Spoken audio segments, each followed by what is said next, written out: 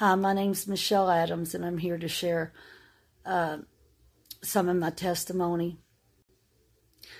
I was in a bad car accident in 2002. I met up with a girl that lived in my building. She had moved in after me and lived underneath of me. And her name was Debbie. I won't say her last name, but anyway, she has passed on. And I can tell you about the premonition about what I had when she was found dead. Well, one night we decided to go to a bar. We were both drinking. I had a couple of beers because I was a driver and she was driving. She was up dancing. She had met a guy. And she was dancing. And at closing time, to make a long story short, she wanted to leave with this guy. Well, I didn't want her to go with him because she didn't know him and I felt responsible. Well, we had some words and whatever. And, you know, I told her, I wish you really wouldn't do this. You know, you don't know him. You just met him. And she's like, I'll be okay. And, you know, here's my number and blah, blah, blah. You know, I'll call you when I get to where I'm going. I was driving home and I didn't know that they were following me. They were really going back to her place, which I lived in the building also. They were following me. And she had called me and I stopped. It was on a Sunday morning. And she said, come and get me. She said, this guy, you know, the guy that she left with took her to a party and they were having an orgy and snorting cocaine, doing all kinds of drugs. And his daughter was there and he was having sex with his daughter, the father, the guy that she met. And just went on with this story. And I'm like, oh my gosh, I told you not to go. And, you know, I said, well, where are you at? Well, she said that she was on Eastern Parkway, and that's the road I was driving on when she called me. I said, well, I'm right here. I'll turn around and come and get you. Well, I turned around. It was on a Sunday morning. I did a U-turn. There were no cars on the road. And I went back, and I started looking at the addresses, and I couldn't find it.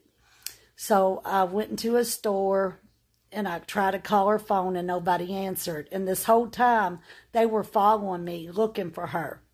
They were behind me, following me, and I didn't know it. It was kind of raining and sleeting, nothing real bad. It was March the 3rd of 2002. This happened in Kentucky, in Louisville. Anyway, I started driving home, and when I did, my car hydroplaned. And when it hydroplaned, I started spinning. I seen a black mass come in through my window and come into my head and knock me slick out. It was a demon. Now I know what it was. I hit a tree 3 times. I would hit the tree and bounce off. I could feel myself. I was like out, but I could feel my body in the car. I would hit the tree and bounce off, hit the tree and bounce off 3 times. Each time it was ejecting me from the car. And my face was in the tree. It tore off my nose, my lips, shattered all the bone in my face. My face is nothing but metal from here on down. I had scars all over me, scars above my eye. They did a good job at putting me back. They had to use a modeling picture to put me back together. Well, I kept dying on them. I kept losing blood and dying and dying. Well, I went in and I died the 17th time. My mother's pastor was in the room with me and held my hand during all surgeries. I heard him screaming to the doctors before I went out, before I died the 17th time. I said, she's going to live. And I was under medication and all. I could hear this. I don't know if I was partly out of my body or if I came out. If I had already died and I was hearing him. Is what I think it was. But I heard him saying, I said to keep working. The Lord told me she's going to live. She's not going to die. Keep working. The doctors were throwing their clipboards in the floor and taking their hats off and throwing them their scrub hats and saying they worked so hard on me and I was a beautiful girl and they were so sorry they couldn't do no more for me. I come up out of my body and I started floating. I was floating over my body. I felt no pain, no nothing. I was looking down at myself. And I was thinking, what are they, crying about? What my mom's pastor is here, and why is he crying? He was over top of me, and I could see he did have some blood on his clothes, like laying where he was laying over top of me. I could see some blood on his shirt. He had on a white shirt. And I was like, oh my gosh, who is that? I didn't recognize it was me because my face was so mangled in the bandages, and I was on life support. My lungs had collapsed. I had a trach, a feeding tube, colostomy bag for 3 years. I was sent home to die. Anyway, I come up out of my body, and I started noticing their scrub hats and then putting them back on their heads, the ones that had threw them down, for slamming their hats on them, for taking them off their head and just like throwing them, like because they worked so hard on me, and they were, just in disbelief that they kept bringing me back. And this time I just died.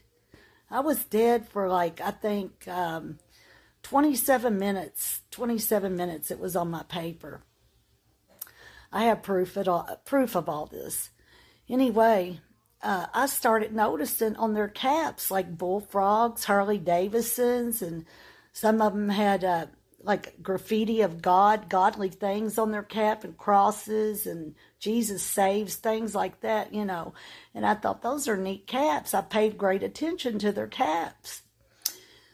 I started floating around. The lights started blinking off in the room, and they kind of looked around. They blinked on about 3 times. They come back on, and I just kind of looked at them all, and just thinking, wow, that must be me laying there. But how can I be out of my body? Well, when I started thinking that, I started drifting into a light. It was a bright light. And then I started going into a gray light, and it started getting darker. And I didn't feel my body moving. It felt like the light was moving, like I was traveling in the light. And it started getting grayer and darker and darker and darker till I got pitch black and I couldn't see. Wherever I was going, I finally landed on my feet. I could feel myself on solid ground. And I could feel my body, but I didn't feel no pain. It was like I was alive. I was alive. I looked around in this place, and I looked straight ahead. There was an black wrought iron gate with a gigantic keyhole where an old key would go into it, but there were no keys. And I looked through the wrought iron gates. There was a spiral staircase that went up, and it said, the sign up above, in through them iron gates, them black wrought iron gates, said, welcome to the gates of hell, in blood-curdling letters. Like in a lithography kind of, but it looked like they were bleeding down the way they were written. I looked up to this spiral staircase. I was outside of the gate. A force started sucking me through the gate, and I was pulling myself back with my hands up in the air like I didn't want to go. I was trying to fight this force. It sucked me through the gate. I looked down at my feet, and I could see great big pits. I could smell decaying flesh and bodies and death all around me. The most pungent smells I ever smelled in my life.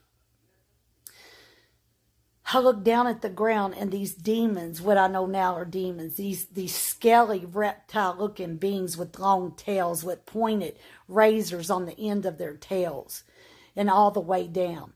Their eyes were slanted upward like this in a point, and they were blood red, far red, and their ears were at points that stuck straight up, and they had scales all over their bodies, and they kept popping up, and as this force was sucking me through the wrought iron gate, their tails were wrapping around my legs and cutting my legs. I could feel the pain. It sucked me up to the spiraling staircase, and I looked, and there were doors, like big metal doors, and the walls, there were no walls. It was just of dark gray matter. I get up to the first door, and it opens, and I heard wailing and gnashing of teeth. I heard people crying, and the door opens a little wider, and it shuts in my face, like, am I going to do it? Will I do it? That kind of thing, like playing with me. Well, it starts sucking me up to the second door. And it opens up the same way as the first door did. I seen 3 doors there, but the spiral staircase kept going up. I believe the reason why I seen the 3 doors was for my sins, the 3rd level of hell I was going to. I come to the second door, and it did the same thing, and I heard the same thing. I get up to the 3rd door, and it slams. It opens up and slams. I heard the same thing of the wailing and crying and save me and help me. And, I didn't know nobody's voice, but I heard people. And I was so scared. Couldn't think to pray. I couldn't do nothing. And then I started thinking, God, why am I here? Why? Please help me. I was like saying, help me in my mind. I couldn't speak. I could only think it in my mind. All of a sudden, at that 3rd door, I flew off that step. I didn't go back down the spiral staircase, like walk down or anything. I started going back into a light. This white, the light was, it was dark. It was still dark. It was real black, and then it starts getting grayer, lighter gray. And then I go back into this bright white light. And I come back into my body. And when I did, it felt like a 10-ton house landed on me. It was the worst pain I ever felt in my life. The worst pain. I asked my pastor later on why I felt all that pain coming back in my body. He said that I was experiencing birth pains. I was being born again, and it made sense to me. This is kind of hard, you all. I come back into my body, and the machines just started working, started breathing. They were getting ready to sign my death certificate and all that, the time, and they were talking about it, and the nurses were coming in and prepping me, done put the sheet over me and everything, that my machines were still hooked up to me. They were going to let my family see me before they took everything off. They were going to let them come in. They were in the next room waiting, and they hadn't told them yet that I had died. They were getting ready to, go get them and sign my death paper, let my parents sign it and all. I come back into my body, and then I after all this, to make a long story short, I'm sorry, they wheel me back into a room in intensive care. These doctors, I wake up, I don't know if it was, I guess, that same day, after the anesthesia wore off. I started pointing at the doctors and laughing when they came in at their hats. And I was pointing and I was pointing up. And they were like, wow, what is she doing? And I kept pointing at their hats. And they would touch their head and they're like, you're my hat? And I was like, yeah, and they thought that was weird. One of the doctors said, Miss Adams, if we hold a clipboard, can you write down, you died. You were dead for like 27 minutes. Did you have an out-of-body experience? I guess because the lights blinked on and off. And also, I was dead for that long. And I came back into my body. And I shook my head yes, and I started crying. Tears. I could feel tears falling to the floor. I was crying so hard. And I kept pointing upward. I couldn't talk because I had a tracheotomy and, a machine breathing for me. But I was able to write. They put a pen in my hand. And I started writing on their hats what I seen. And I started, because when they come in, some of them didn't have their hats on. And a couple of them did. I started pointing to them, and I wrote down the name of the cap that they had on their head. I was completely out of it when I went into that room. They had me under anesthesia. I never met those doctors, never seen them. I started writing the names. There were like 13 doctors in there, and they couldn't believe it. They said, how did she know this? She was dead. She was clinically dead. And the one doctor said, we need to call in a psychiatrist. And I started crying hard because I felt like they didn't believe me. Well, the psychiatrist come in and he asked me to start writing some things. And I was crying. And I said, they don't believe me. I wrote, they don't believe me. I said, I went to hell. And he asked me what I seen there. It was horrible. I mean, it was worse than what I can tell you all. Hell is for real. And it was horrible. It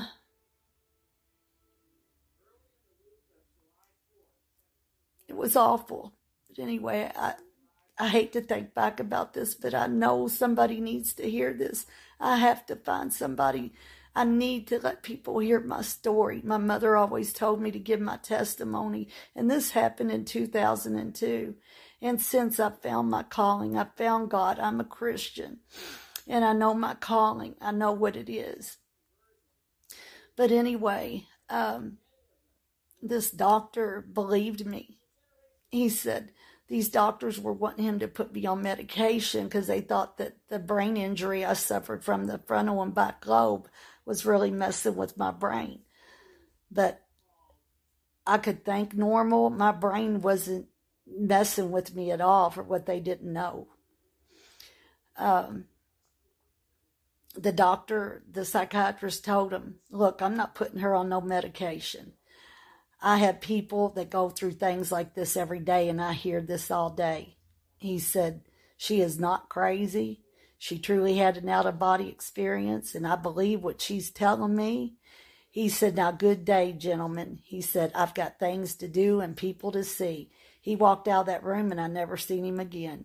To make a long story short, they sent me home, and I still couldn't walk or talk. They said I'd never walk or talk again.